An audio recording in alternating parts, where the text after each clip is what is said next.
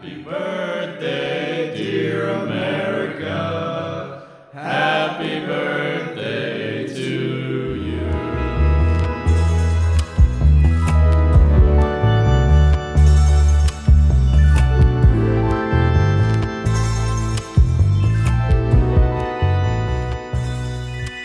You are now listening to Rogue History, a quartet of sorts. We've become a barbershop quartet. Yes, and then after this, we're actually going to sing this whole episode. Every single fact will be brought to you in song.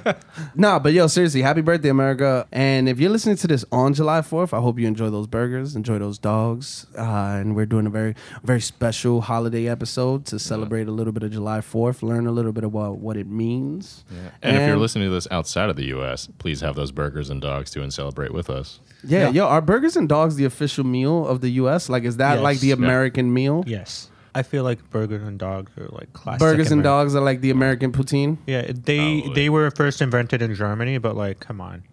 Germany French lost fries the are world. called French fries, but Wait a freedom second. fries. Did we engineer something better than the Germans? I think it's after the World War II. It's like we claimed Oh, it. we were like, yo, give us these dogs. These Germans are bad, but let's take their burgers. I actually think the history of the hamburger could be a good episode. Yeah, because it's such an aggregate of different things, much like America. You know what I mean? You have tomatoes that originated in South America. You have cattle that originated elsewhere also, because in the Americas, the only herdable animal that is native to the Americas is llamas.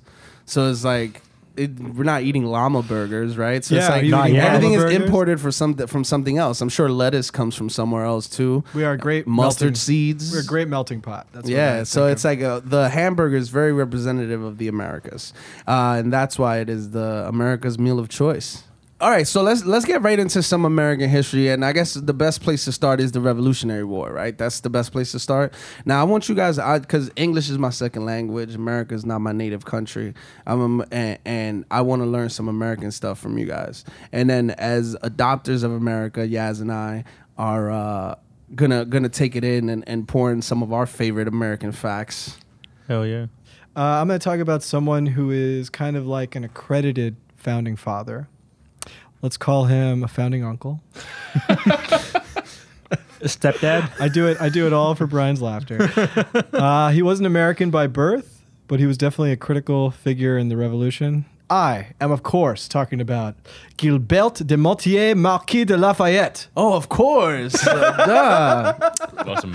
Most American name in the world. So you've heard of Lafayette. I mean, all over America, you will find streets with the name Lafayette Street, Broadway, Lafayette Lafayette. Station. Exactly. Ever Lafayette heard of it? High School. Oh, So all of these streets and all of these names are paying homage to a great American who received his citizenship honorarily for his contribution to the American Revolution. So, a little bit of background. Marquis de Lafayette was born in France to a very rich family. After reading literature about the American Revolution, like Common Sense by Thomas Paine and The Rights of Man, he decided to move to America to join arms with his revolutionary brothers, because even though he was a rich guy, he believed in the power of the people. Right? What's more American than that? And against direct order by French command, with his own money, he purchased a ship and headed off for the colonies. He disguised himself as a woman to go under British radar until he could meet up with American troops, serving under George Washington, and he, by 19, reached the rank of general. He won battle after battle for America and was known for his deceptive and elusive tactics against the British. You guys played Assassin's Creed. Did you ever play so I guess there was like a version of Assassin's Creed where it goes into the American Revolution. Did you ever I play played that one? That was a great game. So I guess Lafayette is a character in that. Oh, I by the totally way. forgot that. Yeah, if anyone's interested in that. I was just like really into jumping down on people and stabbing them. I didn't really pay attention. That was the favorite story. So after fighting in battle after battle and like rising up in rank and really like proving himself as a great commander, he went back to France to help convince the French King Louis to become allies with the U.S. and headed back for America, having convinced King Louis to join the cause. So he got back to America with 6,000 French troops, guns, ships, and gold to continue the fight. So this was a huge turning point in the war because the colonial troops were like stretched super thin.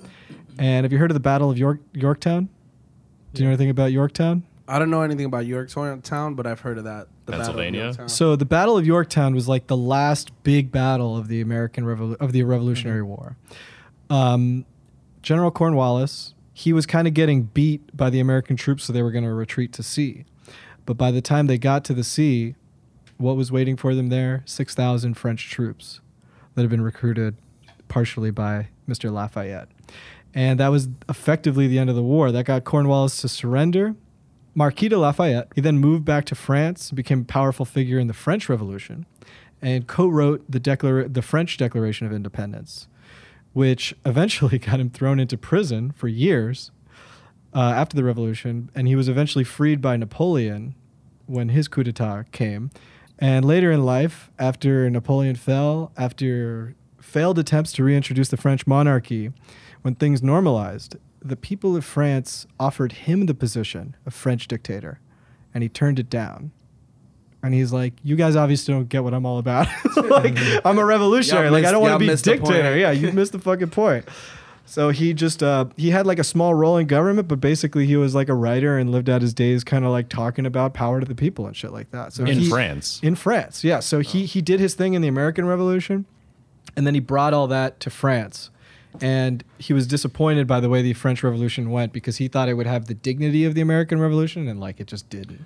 It was a much bloodier and much more like horrific. That's interesting. That's Yeah. very interesting. I think The like bloody revolution. most people in the U.S. tend to think that like, I suppose like the American Revolution was very much modeled after the French Revolution. Well, It was the other way around. The American one came Yeah. first. Yeah. Yeah. We had help from the French king, from the French monarchy to finish.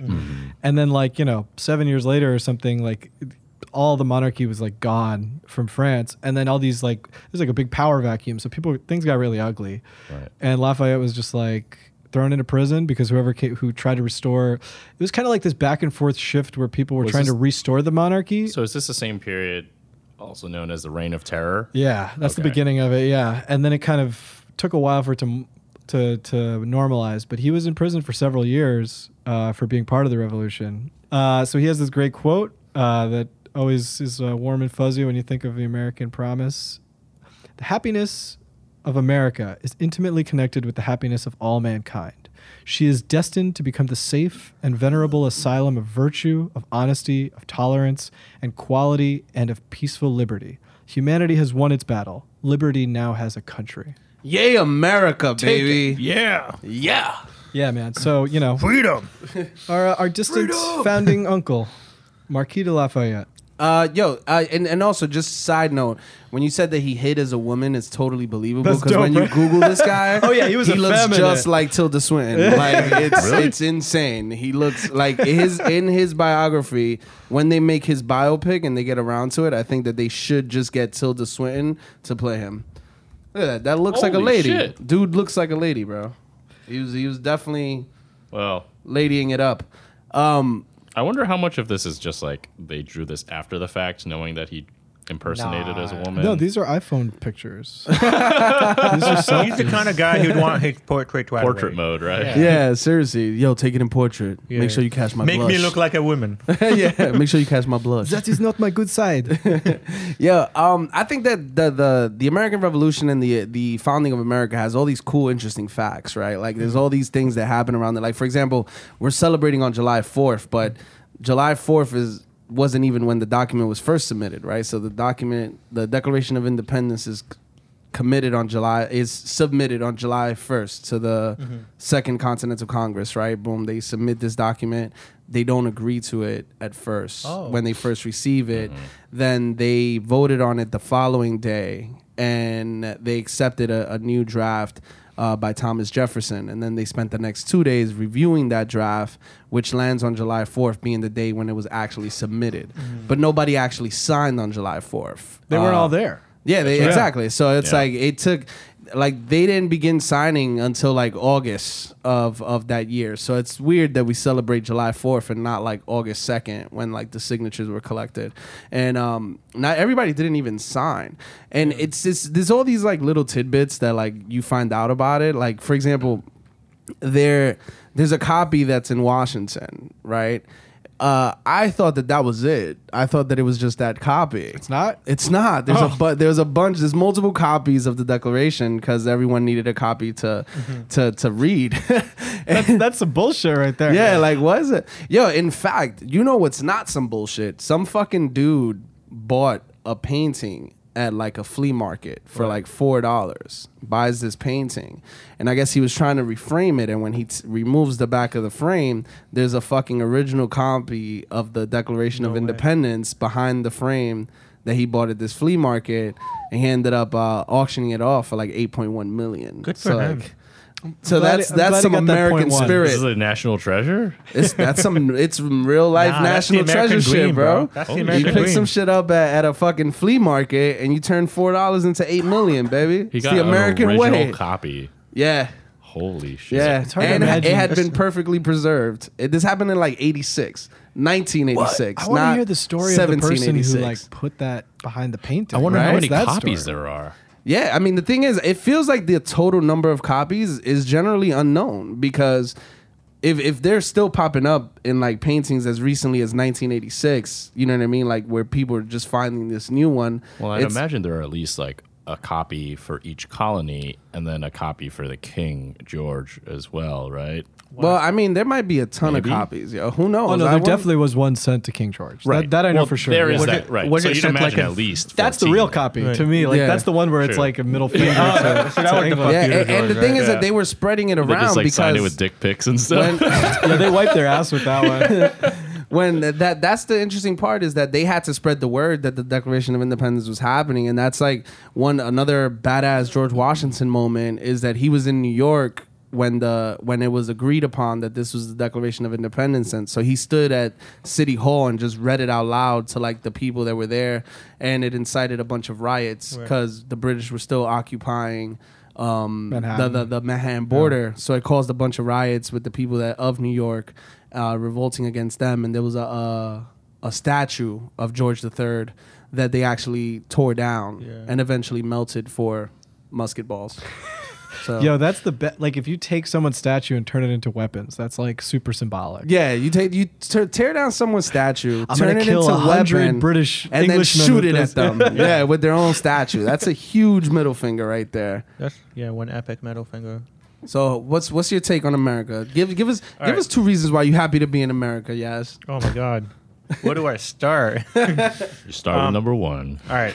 So for me, like the economics behind America is one of the reasons why I call it like, liberty and all that stuff. Because of like, I'm a big fan of capitalism and I'm a big fan of libertarianism. And for me, that's like the cornerstone of what America is, symbolically. In terms of the American Revolution, what I found really interesting historically was like, there's always these talks about the war and about like strategies being fought by different people and stuff.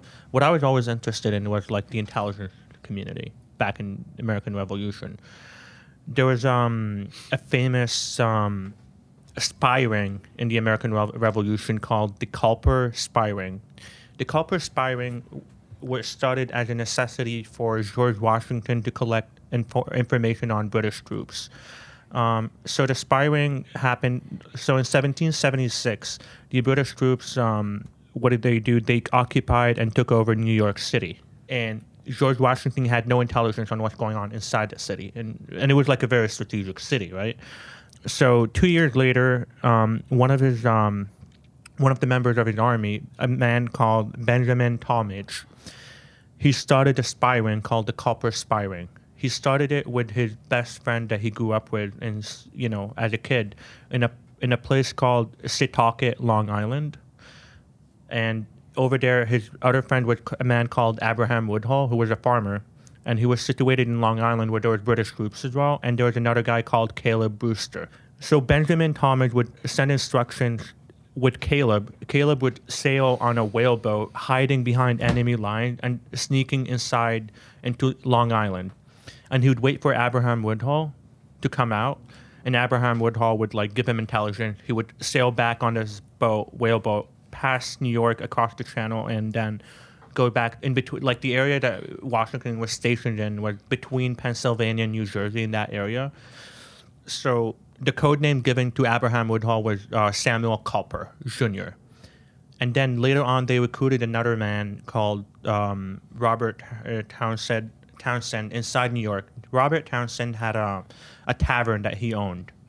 And inside it, a lot of British troops would hang out and they would get drunk and they'll spill a lot of secrets while they're drunk. And what he would do is he would buy advertisement in the newspaper where he would post a coded letter. Like, hey, I'm interested in buying this and that. And that would send a signal to Washington's army about how many number of troops. So like, oh, I'm interested in buying this much, blah, blah, blah. And that would give them a code about how many troops there were and stuff. So it's a very interesting spying. And the reason for that is because it was the most effective intelligence agency unofficially within the American Revolution, better than all the other American Revolution spies and the British Revolutionary spies. Can't have a good war without some good spies. Dude, I'm very fascinated with espionage and spy rings and stuff. And they had a woman as part of their spy ring called a woman called Anna Strong, who was the neighbor of Abraham Woodhull in Setauket. So in order for him to know that Caleb Brewster sailed here and he's waiting for him to gather intelligence from him, Anna Strong would put her laundry on a rope and in a specific way to signal where Caleb Brewster is. So he would see her laundry. He'd okay, Caleb is in town. He'd go to the secret spot, meet up with Caleb. Caleb, yo, what's going on in New York? And he'd tell him, all right, this is the intelligence I have on New York. There's this many people, blah, blah, blah. So the point of all this is, here's why they're instrumental. They're the reason why we found out that Benedict Arnold was a traitor. They found that out because They should have known just from his name. He was a Benedict Arnold. So Dummies. they knew that there was a Major John Andre, who was the intelligence agent for the British Revolution, British forces. He was trying to recruit Benedict Arnold. Benedict Arnold was in Pennsylvania, in Philadelphia, I believe, at that time. He was injured. He came back from the war. He was pissed off because he's not getting his pay, but the Continental Army was really broke, so no one was going to fucking pay him, right? So they gathered intelligence that Jean Andre is recruiting Benedict Arnold, and then later on, when they found out it was Benedict Arnold, he got away with it, but they managed to capture Jean Andre, who was the British intelligence agent, and George Washington hung him. Damn, I think George Washington used to hang dudes. I mean, he sentenced him because you hang him as a spy. He's spying on your army. You can hang him legally. Oh wow! I mean, Espionage Act. They still do that shit. If they catch a spy, they can Hang you? I mean, maybe they'll use a gun instead, but put you to death. That's pretty dope. Yes. I like spy rings too. I took a quick look at this. So there's another guy who's in the Culper ring named James Armistead, who is a black gentleman who was posing as an escaped slave who was loyal to the British. And he was actually recruited by Marquis de Lafayette. So these stories cool. kind of tie together a little bit. That's interesting. I never heard it. This is from Washington's Spies? That show? Watch that show. I love that show. I've heard of it, but I never actually watched it. I mean, that's how I found out about the Culper spy ring, a long time ago, and I just watched it, and it was such a nice show because it's very historical but very entertaining at the same time. That's dope. So I think if you Culper spy ring, they don't get a lot of attention. They're call them, if you will, unsung heroes. Yeah. Because without them, we wouldn't have all the intelligence. What was that final battle you said? Yorktown. I'm pretty sure they were instrumental in one of those things. I'm sure, yeah. They're the birth of the CIA, yo. And they use cipher. Well, they weren't the They birth use of the cipher. CIA. Just Whoa, clear right. that up. I mean, but they're because But the in terms of, CIA is you know what I'm saying. Those are the Nazis. But in terms But of they were- American espionage, and, Project Paperclip. But they weren't called the Central Intelligence Agent. They were called the Continental Intelligence Agent. What I love about all these is how they had to resort to very ungentlemanly tactics to win this war, guerrilla fighting and Washington was yo, we're not just gonna beat them with a fair gentlemanly battle. We're gonna have to hide in some trees. We're gonna have to get some espionage going. yeah. I mean, to build on top War of ain't that, pretty. even the British had a very dirty war because they employed what was called the Queen's Rangers, and they were it's like guerrilla warfare. Whoa. The guerrilla, They Queen's sound nice. It sounds nice, but think about it this way: torture, scalping, it's unethical ways. They don't unconventional wars, that kind of So what you got, Brian? Well, to hop off of Yaz's subject of espionage, ciphers, things like that, I'm going to talk about the first vice president and the second president, John Adams, and his wife, Abigail Adams. And the reason why this is kind of relevant to Yaz's point earlier about ciphers and like espionage and all that is because Abigail Adams was not formally educated, but she taught herself politics. She read up on a bunch of books, things like that, which is very uncommon during that time, right? But interestingly, she also taught herself ciphers and codes. She didn't really use it much, like, you know, in day to day, but nonetheless, she was known for that, which is pretty interesting. I want to bring up John Adams because he is one of the founding fathers, but Abigail Adams often does not get enough credit. Honestly, I've never heard her name until right now. Abigail Adams, Such a lovely name. yeah, Abigail. she's considered one of the Abigail founders of the United States So of it's a America. a founding She's aunt. a founding mother. A founding mother. Wow. Or founding aunt, yeah. Founding mama. No, you're right. Yeah, Because founding mother. Adams was a founding father, so she's a founding mother. Definitely. There we go. Yeah. Done. And Give Adams credit is where like it's due. OG Committee of Five. Yeah, founding exactly. father. So to talk about the American Revolution, we often bring up war, George Washington, many fine military accomplishments, things like that, Boston Tea Party, you know, revolt. But diplomacy was really where, you know, we achieved the true separation from Great Britain, right? And Yeah, you know, and then peaceful- gave him the middle finger and was like, "Yo, here's the Declaration of Independence." Yeah, like people, delegation is really the only true path for like separation when it comes to that kind and of that's stuff. and that's something we don't glorify enough. You know, we don't give these guys the credit where it's due. Right. They're the ones who really achieve peace. It's not missiles. It's not guns. That certainly helps. But at the end of the day, it's the guys who negotiate, drafts legislation, and really creates the outline, the framework with which two countries, two nation states, two groups of people that are probably different culturally, language, can achieve peace and exist in harmony, right? So John Adams is the guy who really spearheaded all of this. And another person who's not given enough credit is Abigail Adams, his wife. She is obviously, as a result of being his wife, the first second lady and the second first lady. Kind of wrap your head around that one. What? Yeah. So something that's unknown about her is that she was actually John Adams's closest and probably most important advisor. So she was the one who really was the person for John Adams to talk to and to like sort of get a better idea of how to govern, how to draft legislation, things like that. You already know how that household was. He would come home after a long day and she's like, Oh. y'all gonna keep paying tax to those Britons? Y'all gonna keep paying those British people those tax money? Well, all right, you go ahead, John. I'll throw one more piece in the mix here. Like, Yeah. consider what it would be like for John Adams to go in front of the king when he was the representative from where the British were most aggressive. Massachusetts, Boston. Yes, yeah, that's correct. So he actually lived in a farm outside of some of these battles. Like his own kids could have been wiped out in some Yep. of these battles. So it took a lot for someone like that to be diplomatic and like go and talk and like, you know, not just be like, yo, fuck you. You guys, you know, put my kids at risk. And Right. The- Right, and pretty like dope. he also had to, as was custom, like basically bow his head down whenever he spoke to the king. He like Yeah. basically had to like put aside his own personal Pride. anger, Yeah. pride, whatever he was feeling, and place his countrymen above him when they weren't even really a country yet. You know, Right, like it was just still just an idea. An idea. Yeah, well, I guess this is what we learned about America today in this bonus episode as we eat our burgers and dogs and drink our Coke. Number one, America seems to be the country of liberty. It is the manifestation of a dream that demanded liberty for all and continues to do so in a lot of ways. Yeah. It's inch, also inch by inch. yeah, an inch at a time, man. Yeah. And it's also a beautiful history of espionage and mystery documents and things disappearing and popping up and a bunch of wrong dates everywhere because it is a makeshift country that is relative to the rest of the world brand spanking new. And with General Lafayette, immigrants taking Americans' jobs. Yeah.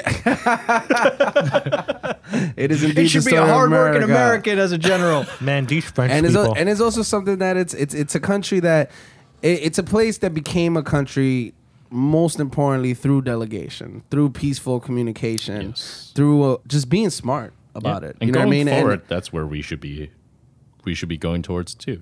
Like, yeah, these are the heroes that we need to celebrate. Yeah. Is the delegators. So shouts out to John Adams for casting a huge shadow Yeah. over his son. Mr. Lafayette.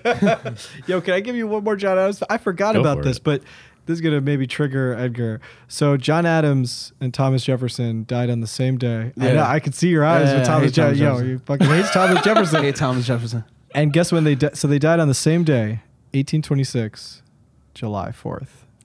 What? Two of the signers of the Declaration of Independence died Conspiracy. on July 4th Oh, in man. 1826, and John Adams lived to the old age of 90. Damn. How old was Thomas Jefferson? Hopefully, Similar age. yeah, probably. hopefully like around Fucking there. lovers, I tell you. Can you Yeah. tell me why you hate Thomas Jefferson? Thomas Jefferson? Yeah, I don't know.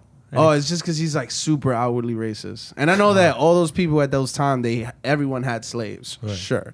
So it's like you kind of have to adjust your moral compass when you're talking about these people because yes, they were doing a lot of great things, but at the same time, they were doing things that like in retrospect we would consider just flat out evil, right? Right. Now the thing is that Thomas Jefferson is the only one that put his name on it. You know what I mean? So like when Haiti fought for their independence from France.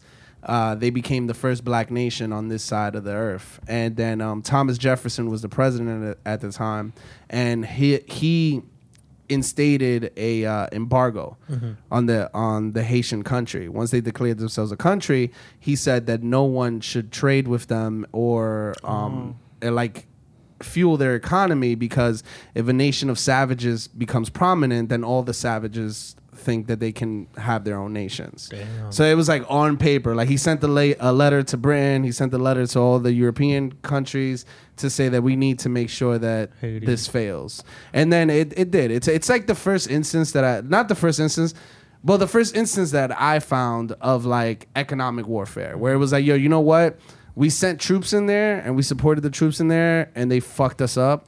So the only way to do is to give them the false victory on the battlefield, and then in the back end, just kill them economically. Right. Starve And then, them out. yeah, and that country's never been able to prosper ever. So economic sanctions that have been going on for a long Yeah, like, dude, they were paying France until like the 1950s Yeah, I or remember that. 1960s, 70s. Like they were still paying reparations What? to people that enslaved them. So it's kind of a twisted thing, but it was the beginning of that economic warfare. And like Thomas Jefferson was very outwardly about they cannot succeed because they're black, and if these black people succeed, then other black people feel like they can also succeed, and we Right. can't have that. And you just fought for your own independence, and then you like we're talking about 1804. You know, what I mean? Right. It's a couple years later, so it's like just the hypocrisy. It's just he's just an evil man. It's pretty hypocrite. Yeah, plus Yeah. he was hooking up with a black chick.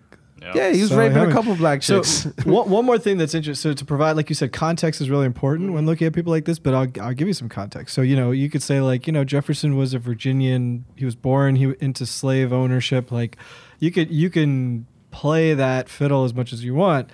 But I'll tell you someone else who was George Washington, also Right. a Virginian, also born into owning a plantation of slaves. When George Washington died, he freed all his slaves in his will. Right? Jefferson did not. Hell no.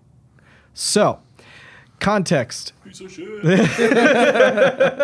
I mean, he wrote a nice declaration. I'll give him that. But Yeah. Now, what we could Part of it. part Now- of it. Now, what we could all say about these guys, though, and I think that I wholeheartedly believe our next PopCon, we can all say that they were part of the Freemasons. Holy Jesus! Jesus Christ! It's a conspiracy. Now, first of all, I need to understand, What does Masonic mean? what does Masonic mean? Mason, it's just like a an Mason. adjective. Is Yeah, a it's guy, a Freemason, yeah. no, but a Okay. Mason is a guy who like So, adds rock, like bricklayering, but like with rocks. Yeah. A bill. Yeah. That's a stonemason. like a stonemason. Okay. Yeah. yeah, so with the Freemasons, right? I don't know how they're different than the Illuminati. They're like the difference between them and the Illuminati, on paper, whatever you would want to define the Illuminati, like as technicality. Yeah. The Illuminati is a secret society, but they're a society with secrets. Oh shit! I like how you phrased that. That's good Woo. copy. That's good copy. Yeah, because like they're an open society. You can technically join the Freemason, but Yeah. like Illuminati, like I guess you need an invite. It's like a Hogwarts. You know what's really fascinating if you guys actually go on like 20th Street or something like that, 20th and like 6th Ave, around there, you'll find a building with actually the Freemason Yeah. insignia on top. Yeah, dude. It's like They have a building there. And they have a lot of Masonic temples. Yeah, too, yeah, like, dude. you Like they find have one in everywhere. Montreal. They have everywhere lodges. It's like it's So- common. So, the what thing, was yeah. their involvement in the creation of America? Because they have their symbols everywhere. So it's not that they were in. So it's not that they were involved. Like it's not like the Freemasons as a whole entity was involved in the creation of America. It's just that they had members who were founding fathers who were still outspoken, like pro Freemasons. So like a good example, and like one of my favorite people in the world, was Ben Franklin. Ben Franklin was like Leonardo da Vinci of the American Revolution era, right? A polymath, an engineer, an inventor. I guess he was an artist. I don't know if he painted or some shit. But so he had a paper, a publication before he became an initiate in the Freemason, where he would not ridicule, but he would make jokes about the Freemasons, like, these Freemasons and their lodges and blah blah blah. He was all a joke, harmless joke. But he said later on it was only as a way for them to get attention, see who he is and stuff. And notably, after he was initiated into the Freemason fraternity, he stopped talking about them in a joking manner. In fact, he started publishing more information about the Freemasons, not like private information, but supportive, positive information about the Freemasons. And most of the texts that we know about the Freemasons come from Ben Franklin and stuff. And even after, his influences were like everywhere. He was like always active in the Freemasonry and stuff. After the war, I think he traveled abroad to Europe. He went to the Freemasonry lodge in London. He actually went to the one in Paris. He oversaw the initiation of Voltaire into the Freemasonry group and stuff. So it's more that the Freemasons were like people who were founding fathers happened to be members of the Freemason, but like I'm not sure if like it's fair to say that the Freemasons were involved in the founding fathers stuff, like and vice versa. So I got two things. Number one, why is their symbol all over our fiat? All right, the dollar bill. Well, from my understanding, Over our feet, there yes. was like this sort of like What? I was just making a joke about the other way we said fiat feet over our feet. from my understanding, let it be. there was something of like an open competition of sorts to like create this symbol for the dollar. Okay. And it just so happened that this group ended up putting this. They like, could have done a lot worse. I mean, like, I know there's a lot of conspiracies around the dollar, but like, that's a pretty dope. There's some pretty awesome symbolism going on there. But it was by President Roosevelt. It was not during the American Revolution era. Oh, It was by a he was a Freemason at the time. Right. Roosevelt was? Roosevelt, right? And he was he liked the idea. But it of- was an open competition of sorts, right? It was like an open entry, and then like, Right. they picked the But- best one. Right, but he was a president at the time, and he really loved the all-seeing eye. Yeah. The pyramid with the eye on top, and he's like, "Oh my God, this is the all-seeing eye, the eye of God," And then he went up to the Secretary of Treasury, and he said, "You know what, man? You think Christians would have a problem with like an all-seeing eye as a symbol of God's eye?" He's like, "No, they would love that shit. What are you talking about?" He's like, "Yo, we should put that on a dollar bill," and then he just put it on. To add to that, or rather to clarify something, Freemasonry does not really have any ties really to Christianity specifically. No, it's not about It's not. Christian. No, but It's here's not. but what I'm Right. saying is, Well, yeah, I mean, I just wanted to clarify that point. He framed it in a way that would not offend the Christians of America, and like the Secretary is like, "Nah, man, they're cool with that shit." And stuff. Yeah. But Freemasonry, you don't have to be a Christian per se, but you Right. do have to believe in a supreme being. Right, exactly. So, like, if you believe in a supreme being, whatever he is to you, you're eligible to be a Freemason, and you got to be a man, and you got to pay $500 a year. The second thing I have is that I read Dan Brown's book about Freemasonry. Yeah, about DC. I love that book, but I'm like, I forgot what it was called. That one specifically. Is It was like the lost Secrets? symbol. The lost symbol. okay. The lost symbol, yeah. And he was talking about how like the DC city design is like a giant mason. Yeah. symbol. Really? Like the way the way the streets Yeah. are designed in Washington D.C. is so that it creates a giant Masonic symbol. I mean, look at the I gotta national. look at Look this at the shit. Yeah, national. man. That's why I'm like, yo, these things can't all be coincidence. Like, mean- we just randomly chose Right, this I mean, symbol. look we at the just National Mall. randomly designed this Yeah. city to be this. Yeah, the National Mall was a beautifully designed, like structure. It was all like Masonic and stuff. It was inspired by Rome and stuff. Yeah, so it's like basically all the federal buildings are the points that they use to like draw this Masonic symbol And at the heart Oh, of like it the is compass. yeah. of the compass. And Yeah, if I the remember, Masonic if compass. I remember, at the heart of it was like George Washington Monument. Right? Yeah, It also looks like there's a pentagram somewhere. you always can find yeah. a Look at pentagram. that shit. That's some satanic shit, bro. Yo, Yo. Masonic sounds evil. Like I know it's like Yeah. it doesn't mean Yeah. that, but that's when I hear like Masonic, like it sounds like demonic. And Yeah. So do you think that it's like? So do you think that they made this country or no? Like, do you Yeah. think that they were like that? This is like the secret organization of even secret if it was organizations? indirect, Yeah, like exactly. yeah. I don't think it's like something. It was not like a Direct, yeah. tens of years in the works kind of thing. Like, Yeah. oh, we have this grand master plan to like create this new country, a new world order thing.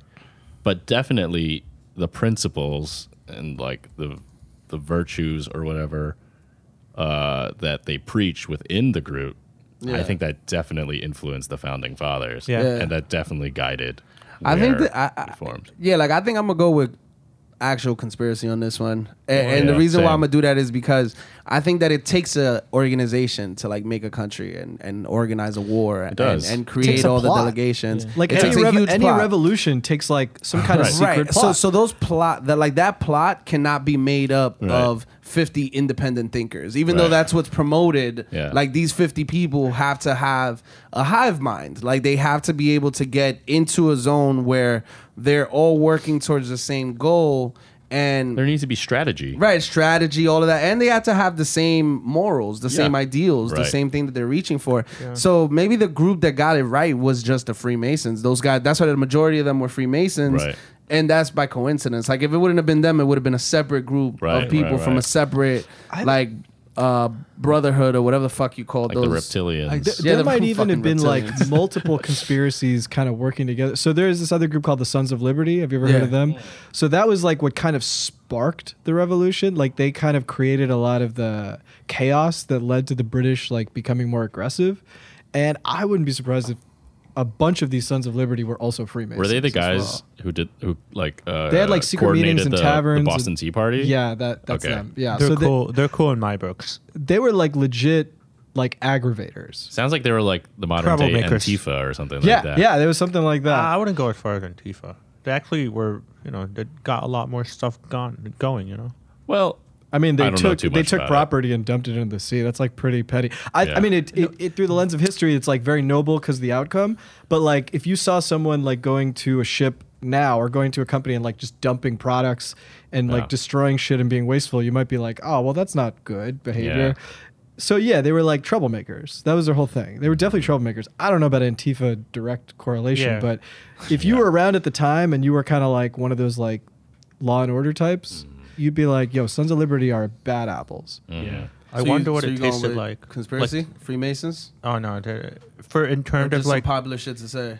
it's just like popular, in my opinion. I actually think it'd be great if like all of our presidents now were like Freemasons. It sounds like they're kind of nice people.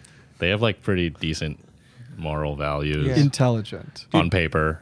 Yeah, intelligent at bare minimum. You Or know, at least not stupid. Yeah, but you can openly say that you're a Freemason. There's no rule that says you can't say that you're a Freemason. Oh, I'm sure. No, it's not a secret. It's just like just don't tell people what happened at the meeting. Is all. That's why it's a society with secrets, not a secret society. I'm gonna give them a yes just because their branding and design is fantastic. So I'm gonna give it to them just for like They got a great PR yeah, they team. have great. It's a total conspiracy. Their branding guidelines are on point. Yeah. At least Hamilton, at least had to be a Freemason thing, right? 'cause he put that shit all over the money. Yeah. So my perspective is like because I'm part of it, I can't legally say that it's. Yo, so I hope you enjoyed this bonus episode of Rogue History. Now you have all the time in the world to get back to your burgers and dogs, or if you're Alex, to your vegan meals or whatever. I don't know what the fuck.